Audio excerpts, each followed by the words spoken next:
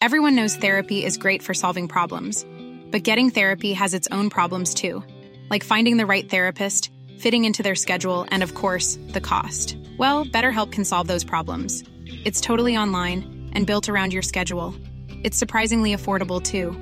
Connect with a credentialed therapist by phone, video, or online chat, all from the comfort of your home. Visit BetterHelp.com to learn more and save 10% on your first month. That's BetterHelp, H-E-L-P. Do you know a student getting ready to go to college? Or are you looking at going back to school yourself? The Woodward Hines Education Foundation and the Get to College program help more Mississippians get to and through college to get certificates and degrees that lead to meaningful employment. They offer free college planning advice, including hands-on FAFSA completion assistance through in-person or virtual appointments. Visit gettocollege.org to learn more.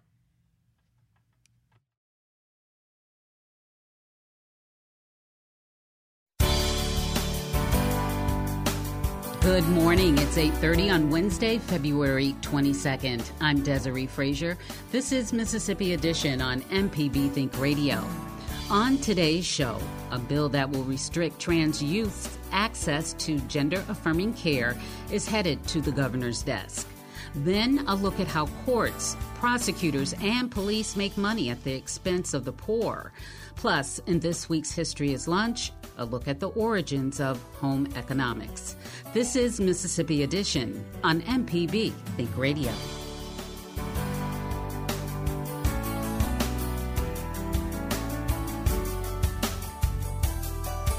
Mississippi lawmakers have passed one of the first highly debated bills of the legislative session, House Bill 1125, known as the REAP Act, which stands for Regulate Experimental Adolescent Procedure, bans gender-affirming health care for minors. The bill quickly passed out of the House in early January and was taken up on the Senate floor yesterday.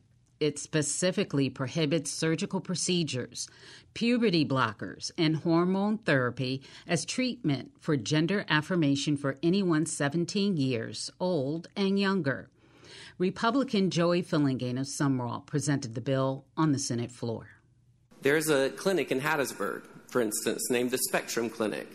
I visited with them, the owners, the operators of that clinic, just yesterday afternoon at length. Very nice people, I think very well-meaning, very well-intentioned people, but we have a very different worldview. They believe that for transgender children, they ought to be able to prescribe puberty-blocking drugs.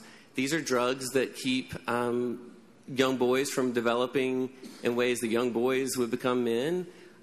Similarly, it prohibits young ladies from developing in ways that ladies develop. It stops the process.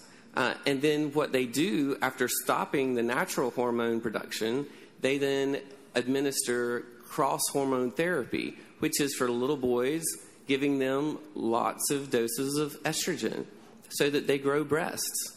They do things that are not natural. And that's what we're trying to prohibit in this particular bill. The bill also provides a course of civil action for any violation of the ban, meaning anyone could sue a physician, parent, or guardian they expect of providing prohibited care. The statute of limitations is 30 years. Senator Rod Hickman, a Democrat from Macon, had this exchange with Republican Joey Fillingane of Sumrall on the Senate floor. I'll be very clear here. A large percentage of what you're saying, I don't disagree with. But what I'm talking about is in a state that already has a physician shortage, I'm trying to figure out why are we codifying something that is not the medical standard of care, that does not happen in a huge amount of instances, which now creates broad and long-lasting causes of action that could, anybody who practices understands how malpractice insurance works, that could cause doctors to have an extra fees because they provide medically necessary care, because now this comes with the option.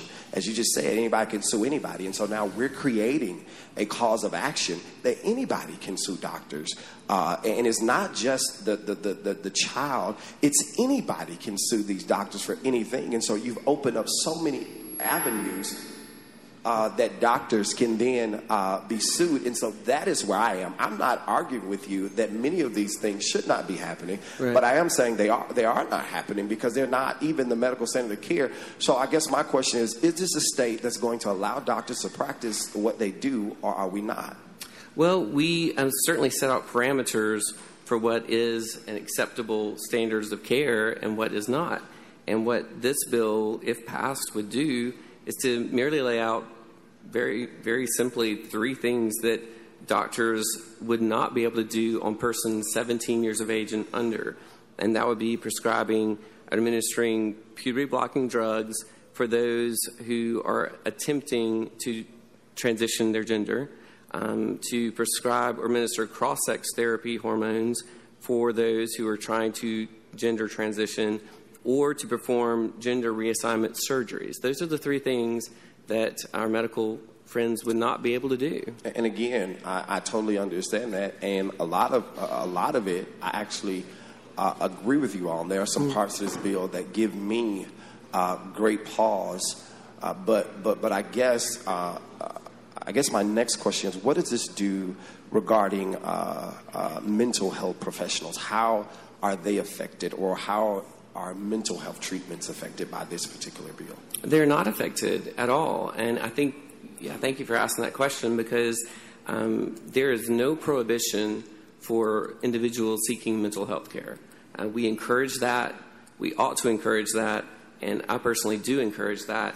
This bill does not say anywhere in it, I'd defy anyone to show me a line where it says mental health care cannot or should not even be provided. And so with this, though, I think the bill does say something to the extent of, or I guess it could in some ways be interpreted that you shouldn't provide any medical services that relate to a gender transition. And I mean, I think that's the crux of the bill within itself. And so while we are codifying causes of action that are already not the medical standard, we are codifying causes of actions. We are basically finding a problem that does not exist, and we're codifying this. So I guess my question, in us unnecessarily legislating, could we add a section that allows mental health professionals, or let them know that you are excluded from this bill and you can provide those particular services? You know, the legislative body can do what the majority of legislators decide they want to do. Is it necessary for this bill? No, in my opinion, because it's not prohibited in the first place. I understand. I agree with you on a lot. But the one thing I think is that the bill within itself is not necessary. And so I think we may as well add some language that you may find unnecessary to assure that medical professionals can practice. Hickman offered an amendment that would carve out an exception for trans counseling. It failed, and the bill passed the Senate 33-15, largely along party lines.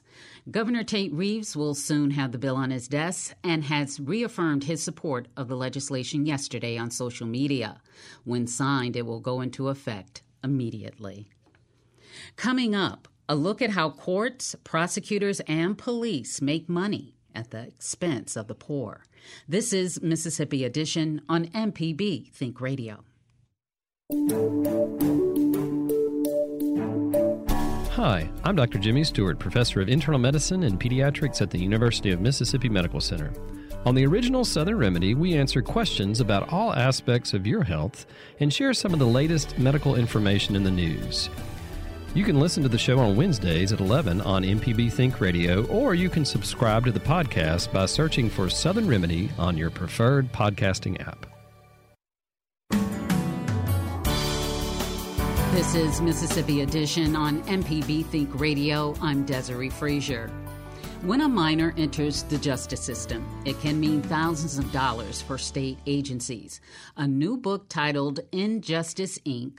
looks at how our courts, prosecutors, and police make money at the expense of the poor. It details how juvenile courts push children into foster care and prosecutors pursue families for court fines and fees. The Gulf States Newsroom's Bobby G. Missick talked with author Daniel Hatcher about his research. As I continued to engage in both litigation and research for my scholarship, I found that every part of our justice system, our juvenile courts, our family courts, criminal courts, our probation departments, policing agencies, our prosecutors' offices, detention facilities, and jails are all engaged in these various contractual revenue schemes to generate revenue from the vulnerable populations they're supposed to serve. You know, you mentioned in the book the racial implications of this, and I just was wondering if you could briefly kind of break down what you found and why or why not. That's surprising. So of the revenue mechanisms that I uncover and write about in the book, it's not that just that they're causing harm to the individuals pulled in, but it's causing a disproportionate harm based upon income and race. So if you look at just one of the parishes in Louisiana, Jefferson Parish, indicated that black youth are overrepresented at every contact point with the juvenile justice system. And even though black youth made up about 33% of the population, they represented 69%, almost 70% of all youth referred to the juvenile court. And those numbers, those statistics are what you see across the country, just devastating, disproportionate harm and disproportionate treatment against families and children of color. Mm. And Daniel, you were a legal aid attorney for some years, but I'm just wondering how your former work in that area colors your research and your work on these books. Well, I've been an advocate and attorney for children and low-income individuals for over 25 years. And my past work, my very first job at Legal Aid was representing hundreds of foster children pulled into the broken Baltimore foster care system. And that experience both overwhelmed me, but also inspires me. You know, I can't forget it. I can't shake what I saw, what I learned, and I still feel driven in my research and my advocacy to try to help. And when I encounter systemic failings in the systems and the institutions of justice and welfare that are, again, supposed to serve these children, right? When I find out that they're instead using these children as a revenue source, I feel driven to uncover that. Right. And one other money-generating entity, right, are these private prisons. In Louisiana, where I live, a lot of them have become immigration detention centers. And I'm just interested in your sort of concept of what the implications of the private prison company managing minors is. Well, it's hugely concerning when you have a profit motive to detain, right, and incarcerate children.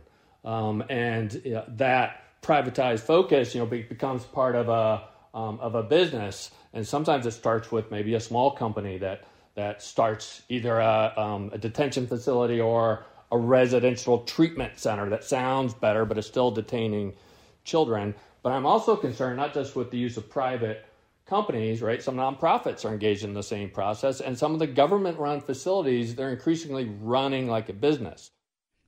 Are you seeing any effort to sort of pull back and build a justice system that isn't focused on cost over care? There has been some improvement in some jurisdictions, not nearly enough, but we have to have hope. We have to keep trying. The justice, as I write about in the book, it's an ideal. And us humans were flawed, right? So we might not ever be able to attain the pure ideal of equal and impartial justice, but we have to keep striving for that. And we in the justice systems, that's our entire reason for existing, right? Is to serve equal justice, right? So we have to keep striving. We have to keep looking inwards to improve ourselves as individual parts of the system and the systems in which we work. And it just couldn't be more crucial to do that. That was Daniel Hatcher, author of the new book, Injustice, Inc. He talked with the Gulf States Newsroom's Bobby Jean Missick. Coming up in this week's History is Lunch, a look at the origins of home economics. This is Mississippi Edition on MPB Think Radio. Hi, I'm Jason Klein from Fix It 101. If you ever thought about changing the doorknob or fixing a leaky faucet, some jobs just aren't that difficult, and yes, you can do it. If you want to find out how to do those things, listen to Fix It 101, podcast everywhere. Join us each week for Everyday Tech on MPB Think Radio. We have an IT expert, a computer repair ace, and we troubleshoot your problems on the phones as well. Everyday Tech, Wednesdays at 10 on MPB Think Radio. Download the podcast now or listen on YouTube on the MPB Think Radio channel. This is Mississippi Edition on MPB Think Radio. I'm Desiree Frazier. A common perception of home economics might include images of lopsided hand-sewn pillows or recipes gone awry. But the origins of the field are a story of the revolutionary science of better living. That's the focus of the latest work by Danielle Dreilinger, who is presenting at this week's History is Lunch. I got the idea for this book about home economics in 2016, and I just was thinking, shouldn't this be back by now, right? Like thinking about all of the things that our culture is dealing with. And this was, pre-pandemic, right? But people worried about adulting, the push in education to move away from standardized testing and back towards, career technical education. All of the things that we watch on TV, right? Like the Food Network, the HGTV and DIY culture and craftivism. I was like, shouldn't this be back by now? And then when I started looking into the topic, the first thing I learned was that one of the founders of home economics was the first woman to go to MIT. And it was at that moment that I just knew, like, oh my gosh, there is so much more here than anybody knows about. What did you uncover that stood out to you? Well, the really fascinating thing is that the founding decades of home economics, and it started in the 19th century, are the exact opposite of our stereotypes about home economics. Like we think about, Donna Reed and June Cleaver, right? Like this white, happy housewife in a apron. I mean, maybe we think of the sort of depressing alternative, like the Mad Men alcoholic white woman in the kitchen. But home economics was created by career women who were educators, and they had a twofold goal. One was to bring science into the home so that women could get their work done faster in the home and have time to do other things, whether that be paid employment or school or civic activity or spending more time with their kids or anything. And the other was to create a range of careers where women would be accepted because they were tied, these careers, sometimes rather tangentially, to work that women had traditionally done in the home. So it really was a women's empowerment and career project from the start. How was it that, I remember taking home economics. I'm probably dating myself, but we made little duffel bags and cooked chocolate chip cookies and learned how to sew a hem. How is it that stereotypical portrayal of home economics took off and it almost became, this is a woman's role in the kitchen, sewing and cooking? Right. And, that was one of the big questions that I had, right? Because what went wrong? And it turned out to be a very complicated intertwining of events. But basically, things went wrong after World War II. And there were women being booted out of the workforce, right, to make way for men coming back from war. And there was tons of ideology, right, around women's place being in the home, which, home economists had never thought that only women should do work in the home. They just knew that was what typically happened. But they never thought there was anything particularly gendered about homemaking. But you also, at the same time, had men who were involved in the field of pediatrics and psychology, which were coming to the fore. And they did have very gendered opinions about, mothering versus fathering, for instance.